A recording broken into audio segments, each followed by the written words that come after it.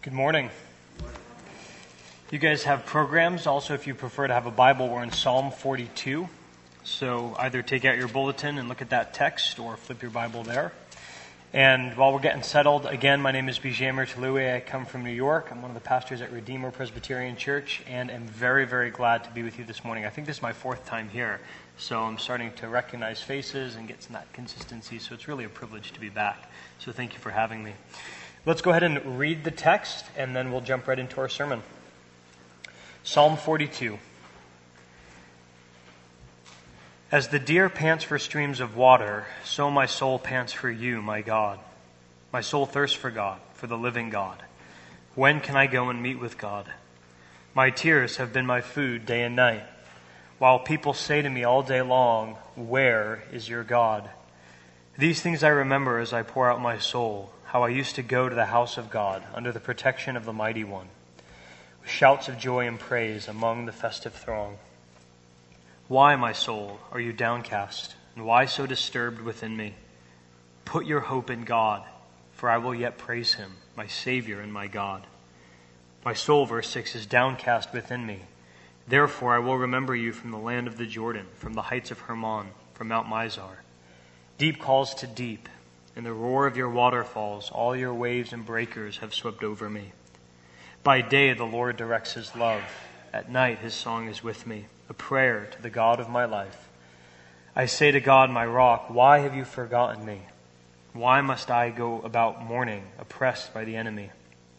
My bones suffer mortal agony, as my foes taunt me, saying to me all day long, where is your God? Why, my soul, are you downcast? Why so disturbed within me? Put your hope in God, for I will yet praise him, my Savior and my God. It's the word of the Lord. Now, this morning in our pre-service prayer, Mark and the worship team and I, as we're committing our time together to God, Mark prayed, and I thought very rightly, thanking God for the gift of Psalm 42, the gift that he's given to our church, the church corporately. And that's an appropriate prayer because I feel like in many ways Psalm 42 is an especially important gift to the people of God. Because when we come to Psalm 42, what we find is the psalmist describing a condition that will certainly come upon you if you're engaged in any kind of spiritual journey, if you're engaged in any kind of spiritual pilgrimage. It's not a matter of if this condition comes upon you. It's just a matter of when. And so Psalm 42 is a gift because it brings this condition to our attention, but it also offers remedies, ways that we might address this condition. So that's what we're going to do this morning. We're going to look at Psalm 42, and we're going to see three things. First, we have to identify what is the condition presented in Psalm 42. Second, we'll see that the psalm gives us what I call factors which contribute to that condition. I'll explain that when we come to it. So the condition, and then factors that contribute to the condition. And then thirdly, and you'll see by the time we get there we'll need them, thirdly, the psalm offers us remedies for the condition. So the condition, factors which contribute to it, and then finally the remedies. So that's where we're going this morning. So let's start, point one, what is the condition that Psalm 42 presents us with? And it begins, if you look at the text, with a powerful illustration, that of a deer panting for water. The image, of course, is a deer making his way down to a riverbed. And when the deer gets to the riverbed, he finds it all dried up. Now, it's a metaphor, of course, and it's describing the experience of the psalmist. And here's what he's saying. The psalmist is like the deer, and God has become to him like a dried up riverbed. He's not there. In other words, that's what the condition is. Spiritual dryness. Spiritual dryness. The psalmist is thirsting after God and finding no satisfaction. To the psalmist, God feels absent. It's not, notice, as though the psalmist disbelieves in God. He's just lost his presence, the sense of God, the reality of God. God is not real to him at this moment. Now that's how the psalm begins, with that striking illustration. If we look at the rest of the psalm, we can see how this manifests itself. So glance with me, if you would, verse 2. The psalmist says, when can I go and meet with God? The idea there is, when will I see the face of God? I've lost his presence. If you see verse 3, where is God? Things are happening in my life and I need him, but I can't find him. When will I see him? Where is he? And then maybe most poignantly in verse 9, the psalmist says, why have you forgotten me? You've forgotten all about me. And those are the kinds of questions that you ask when you're in a season of spiritual dryness. Where is God? Why has he forgotten about me? When will I see his face? Now, friends, please notice, all of those questions, where are you? When will I see you? All of those questions imply the psalmist's belief that he knows God exists. He knows God is there. He's just lost his presence. It's very important and valid to acknowledge the times in our lives where we have intellectual doubts about God's existence, but that's not the case in Psalm 42. The psalmist says, I know God is there. I just can't feel him. He's not real to me. He's not making himself known to me. One author that I was reading in preparation for this sermon, she was describing her experience of spiritual dryness.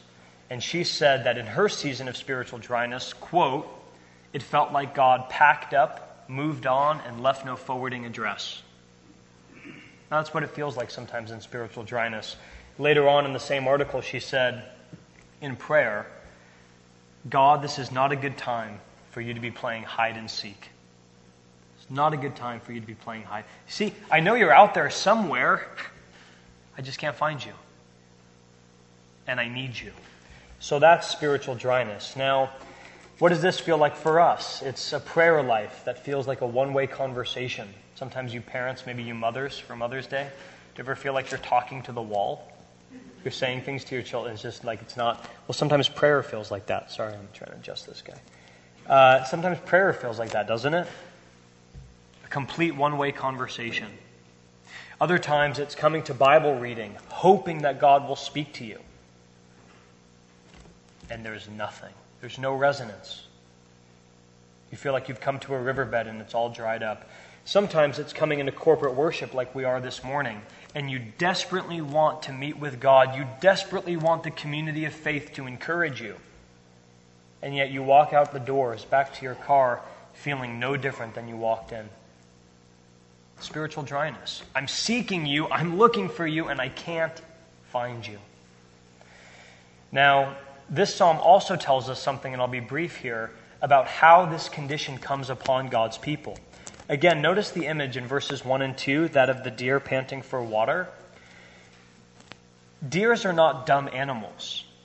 So if a deer is thirsty, panting for thirst, dying of thirst, it's not as though the deer waited until he was too thirsty and then said, I guess I should go down and get some water now. If a deer is dying of thirst, you know what that means? There's been a drought. There's been a slow and steady season in which over the course of time, the riverbed has dried up.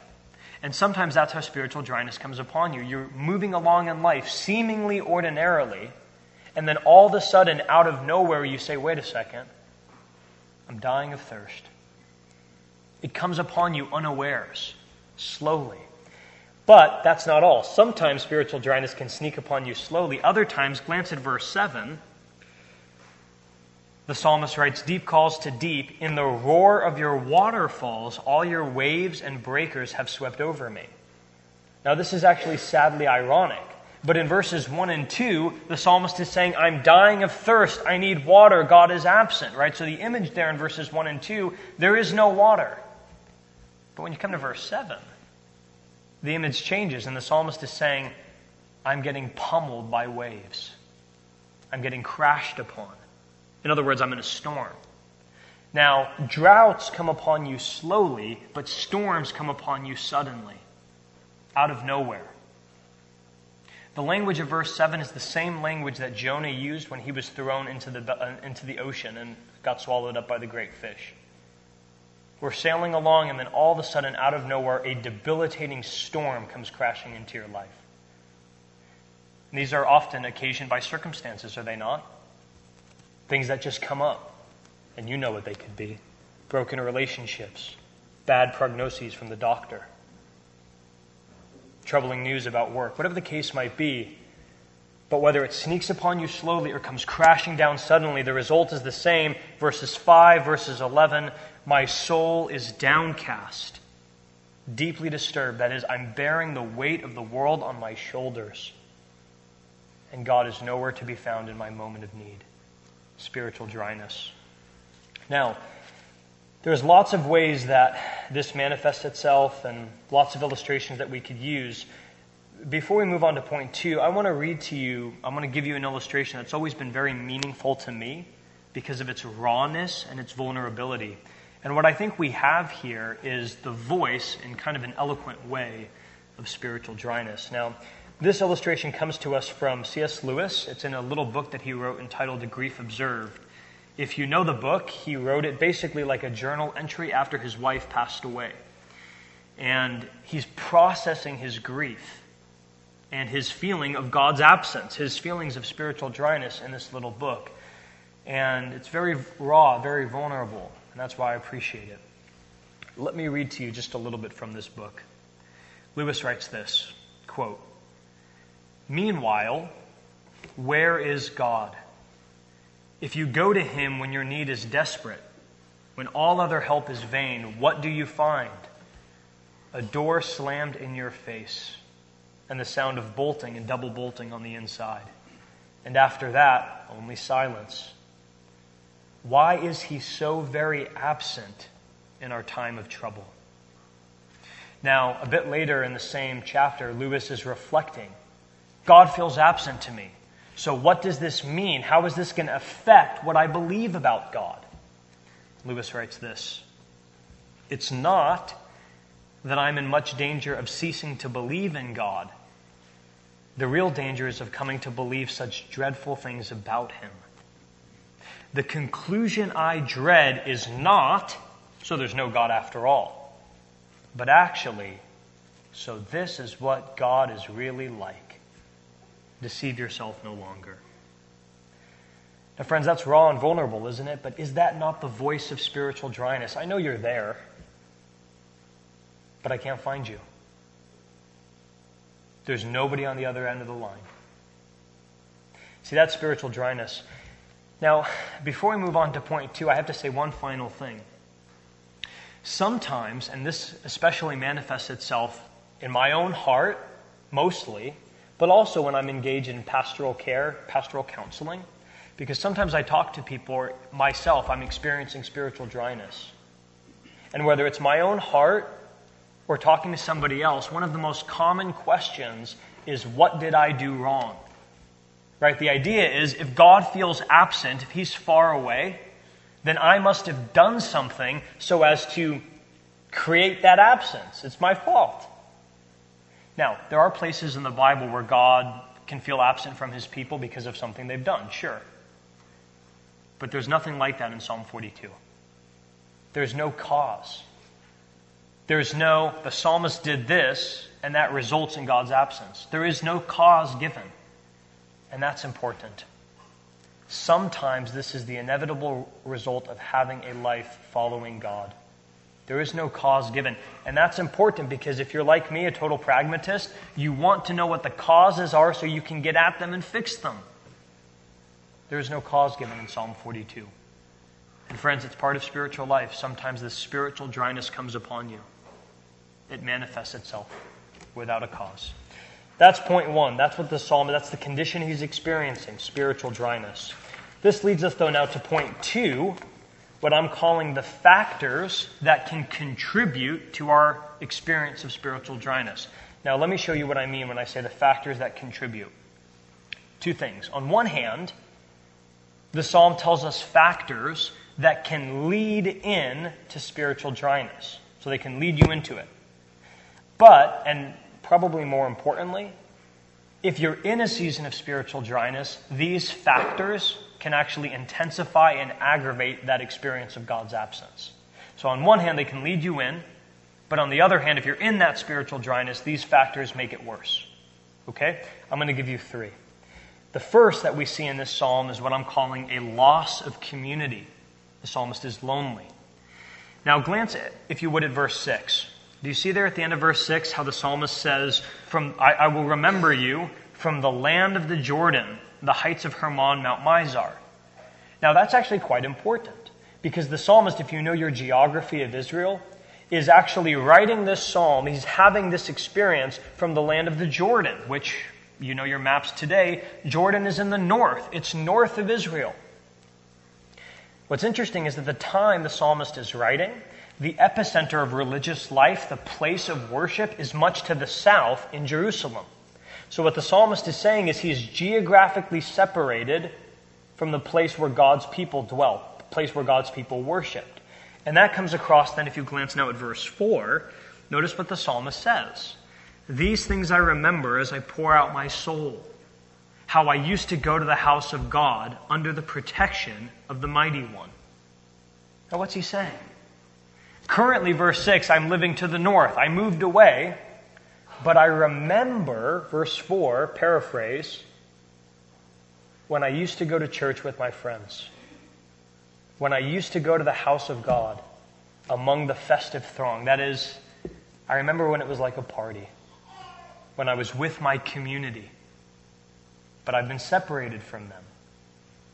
The psalmist is experiencing a loss of community, a season of loneliness, and that is leading into and intensifying his season of spiritual dryness. Now, the way this manifests itself in Manhattan, where I work, and I'm sure to some degree it affects this community too because of its closeness to New York, but frankly just because it's the world we live in. On one hand, we all can experience trouble in community because of how transient things are, right? People come, people go, they're here for a season, they move away. And you have a number of cycles of those, right? You invest in friendships, you pour into people, and then seemingly for various reasons, they're taken away. They move, they're relocating. And after a couple cycles of that, you just say, man, it's too hard. I can't invest in these friendships anymore. But that loss of community actually contributes to spiritual dryness. But it's not only transience that does that. You guys also know it's very possible to be around people all the time. And yet because of how busy everybody is, you can be in the physical proximity of a person and feel like you're having no connection with anybody at all. And that loss of community does often lead into and intensify our experience of God's absence. Let me give you the second factor that I see in this psalm. Not just loneliness, but the psalmist also tells us something, and this is actually quite nuanced, about the way depression and physical sickness actually contribute to our experience of God's absence. Now, Martin Lloyd-Jones was a British pastor from the last century, but before he was a pastor, he was actually a medical doctor. So he saw something in Psalm 42 that the rest of us pastors would never see, and we benefit from his insight. Look at verse 3. The psalmist says, "My tears have been my food day and night." It's actually quite insightful. What's Lloyd-Jones pointing out? He read this verse and he said, that's interesting, isn't it? My food have been my tears day and night. And Lloyd-Jones, the pastor with a medical doctor's eye, tells us two things. The psalmist is not eating. He's lost his appetite. His tears have become his food. And he's probably not sleeping. His tears have been his food day and night. He's crying through the night. In other words, it's poetry, of course, but what's the psalmist probably saying? There's a bodily element to what I'm experiencing. There's a physical element in which now a kind of sickness, we might even call it a kind of depression, is actually intensifying and aggravating my experience of God's absence. And friends, don't make the mistake. Christianity is not what we call a dualistic religion that separates the body from the spirit. God made both. And oftentimes, now please I'm not offering medical advice here, but oftentimes I do want to say that our bodies and our spirits are far more interrelated than we probably give appropriate attention to. And the psalmist is saying there's a way in which this season of spiritual dryness is now having a physical impact on me. But it's cyclical. It goes the other way too. So take note of that. Pay attention to that. It's not only a loss of community, but there's also a kind of physical unwellness that's now plaguing the psalmist. Let me give you third, and then we'll move on. this third factor that can contribute to this condition, it's what I would call nostalgia. We've already looked at verse 4, but again, glance there. The psalmist says, "These things I remember as I pour out my soul." What's the psalmist doing? He's remembering how life used to be. Going to church with his friends, it was like a party. He remembers that, and that remembering actually leads him to a place of nostalgia in which he's looking back with longing. And you know that, don't you? Sometimes the joy of our past intensifies the pain of our present. We look back, now this is dangerous, isn't it? But we look back to the good days, and we wonder why life is not like it used to be. We wish we could turn back the clock. Nostalgia. And sometimes that contributes to our seasons of spiritual dryness. Now there's more actually in this psalm. But whether it's a loss of community, whether it's nostalgia, whether it's a physical element, what the psalm is telling us is there's all kinds of factors that contribute to our experiences of feeling God's absence. There is your condition, those are your factors. That leads us thirdly then, final point, we have to ask, what practical remedies does this psalm give us for how we address the seasons of spiritual dryness that come into our lives? How do we address the condition? And this is particularly important because if you're like me, most of us never expect spiritual dryness to come our way. We say if we're following God and we're doing the right thing, then of course He's going to help us in our times of need. And we don't expect to ever feel His absence. So when it comes, usually two things happen. One, you're just completely debilitated. You don't know what to do. Or second, you just ignore it. Like, it's going to get better. You kind of brush it under the rug, but it doesn't get better. Sometimes for a period longer than you'd like. And that eventually leads to a kind of frustration and even maybe abandoning the whole thing. Because we often say, if God was there and if I was honoring Him, then why is He not fill in the blank?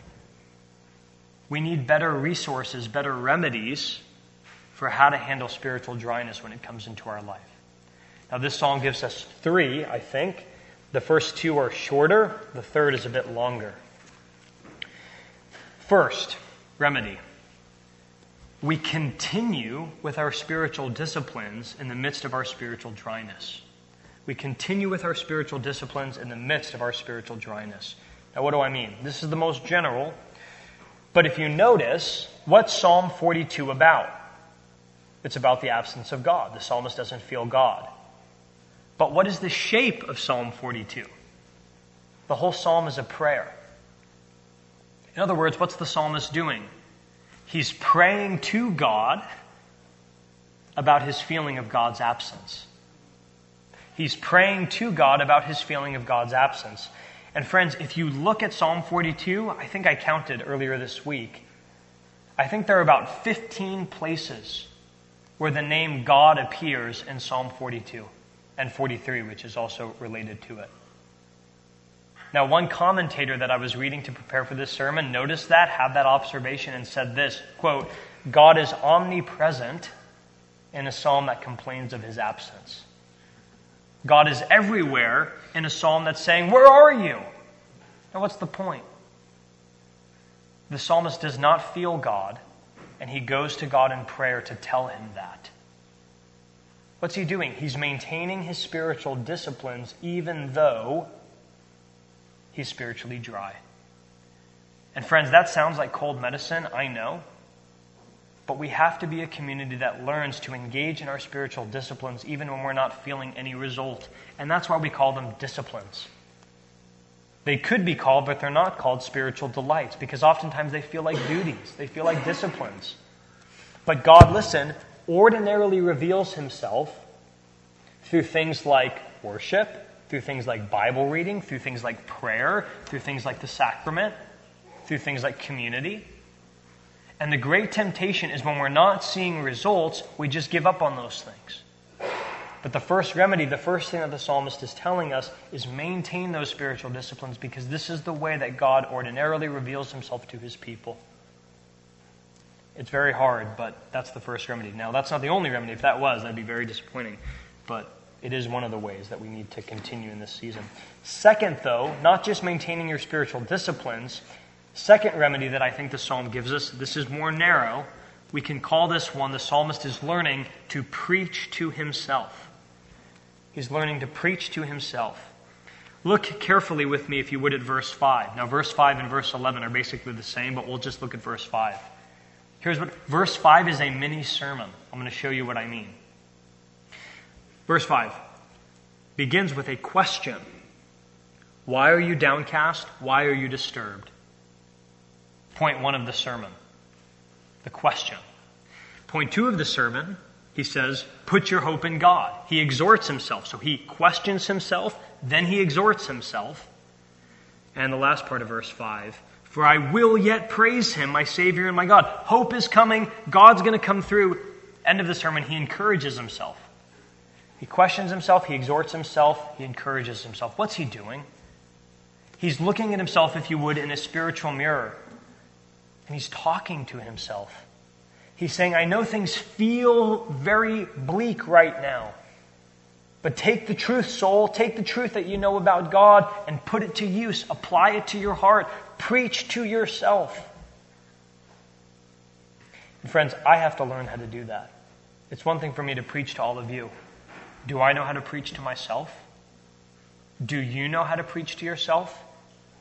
Do we as a community know how to take the truths that we've learned about God and in moments of need apply those truths to our own hearts in a way that encourages us, ourselves, in a season of spiritual dryness? We have to learn how to do this because, and I won't take long here, but you know there's tons of voices in your head, aren't there, telling you all kinds of things every day? Whether it's pressures from the outside or internal pressures, there's all kinds of voices. And Lloyd Jones, the same sermon that he talked about the other thing I mentioned, basically says we need to be better at not listening to ourselves, but talking to ourselves. And there's a difference.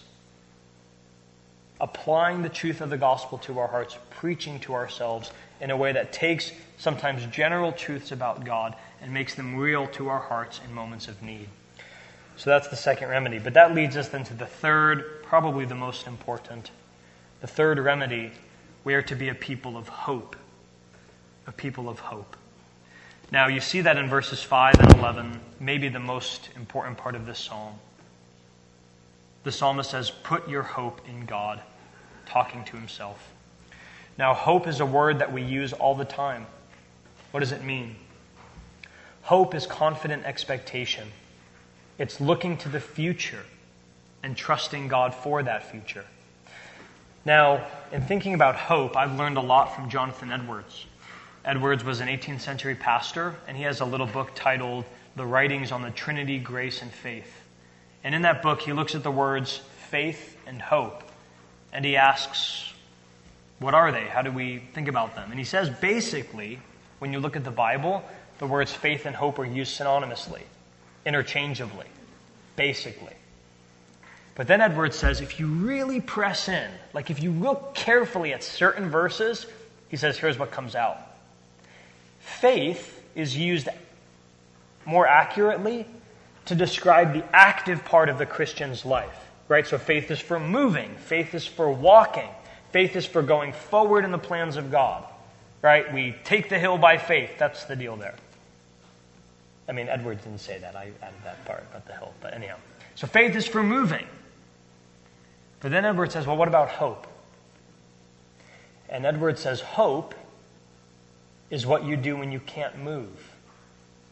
Hope is what you do when everything is dark. Hope is what you do when you can't do anything else. And that's why some versions of Psalm 42, maybe you have an English Bible with you that's not the one I'm using, some versions of Psalm 42 don't say hope in God.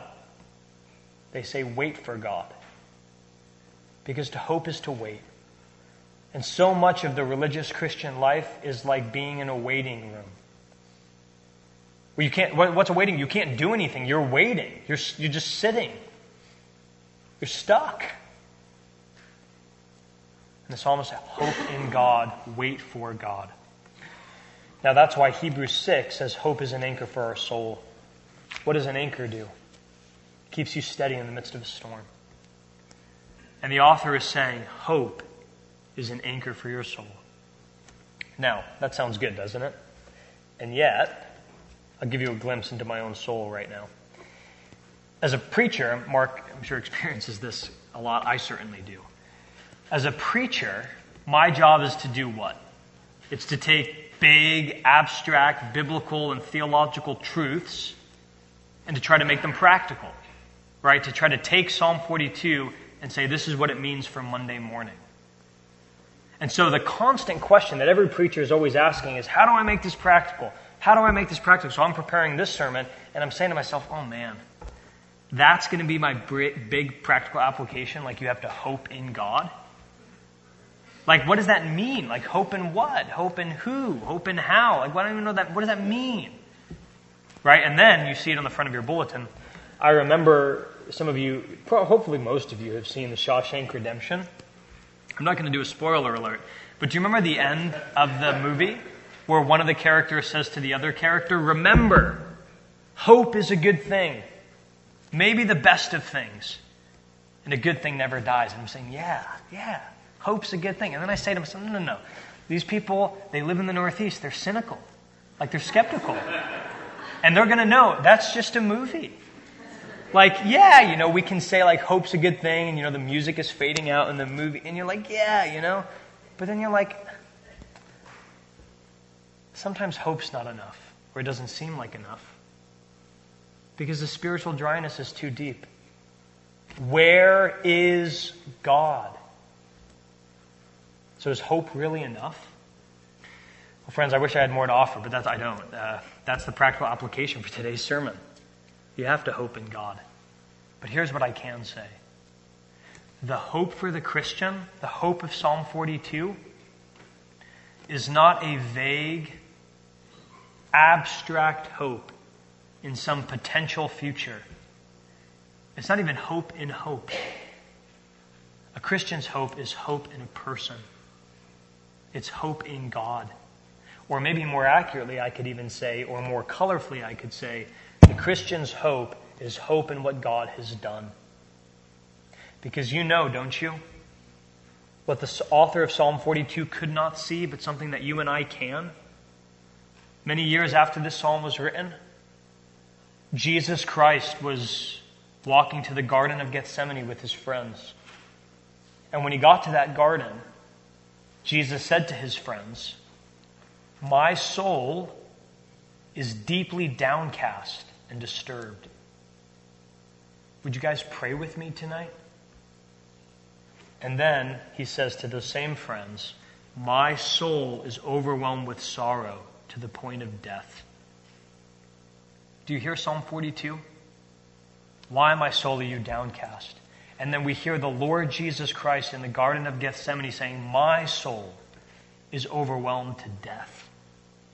I'm drowning in this dryness. On the cross, hours later, what did Jesus say? I thirst. I thirst. What's happening? On the cross, Jesus is experiencing the ultimate spiritual dryness. Psalm 42 is a tiny shadow compared to the magnitude of dryness that Jesus experiences on the cross. Later, on the cross, what does Jesus pray? My God, why have you forsaken me? That's Psalm 40. It's quoting Psalm 22, but it's the same as Psalm 42. God is absent in my moment of great need. On the cross, Jesus was panting for water. He was experiencing God's absence. Why did he do that? Why did Jesus plunge himself into the ultimate spiritual dryness?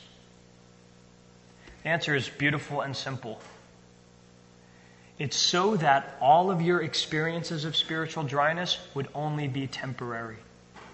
Yes, you experience God's absence, but it'll never be ultimate. It'll never be final.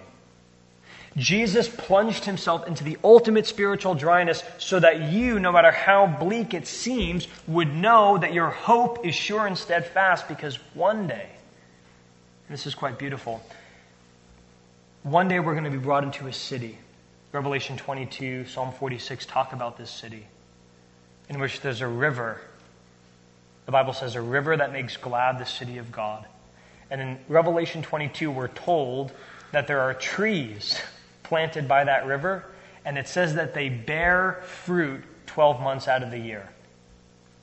Now, what does that mean? I'm not quite sure what that means, but here's what I know for sure in light of our text today. It means there's never a drought. There's never death. In this coming city of God, there's only spiritual life, no spiritual dryness. In other words, what's the point? What's the hope that we have? Is that the Lord Jesus Christ plunges himself into the ultimate spiritual dryness so that we would know we're safe in his hand. And that in the midst of our experiences of God's absence, we can still hope. And that hope is not vague in some potential future. It's hope in a person, what he's done to bring us into a city where there will never be drought, where there will never be dryness, where there's spiritual life and abundance. So friends, what do? You hope in God. And hope is a good thing. It might be the best of things. Because a good thing never dies, but Jesus Christ did not die. He died only to rise again. That's why our hope is sure and steadfast, because it's in him. Because it's in him. We'll close with this. When darkness veils his lovely face, I rest on his unchanging grace. In every high and stormy gale, my anchor holds within the veil. My hope is built on nothing less than Jesus' blood and righteousness. I dare not trust the sweetest frame, but wholly lean on Jesus' name. Let's pray. Father, how grateful we are for the encouragement of Psalm 42, both how real it is and how much hope it offers. As we come now to the table, please sustain us. We need you every minute, every hour. Pray all this in Jesus' name. Amen.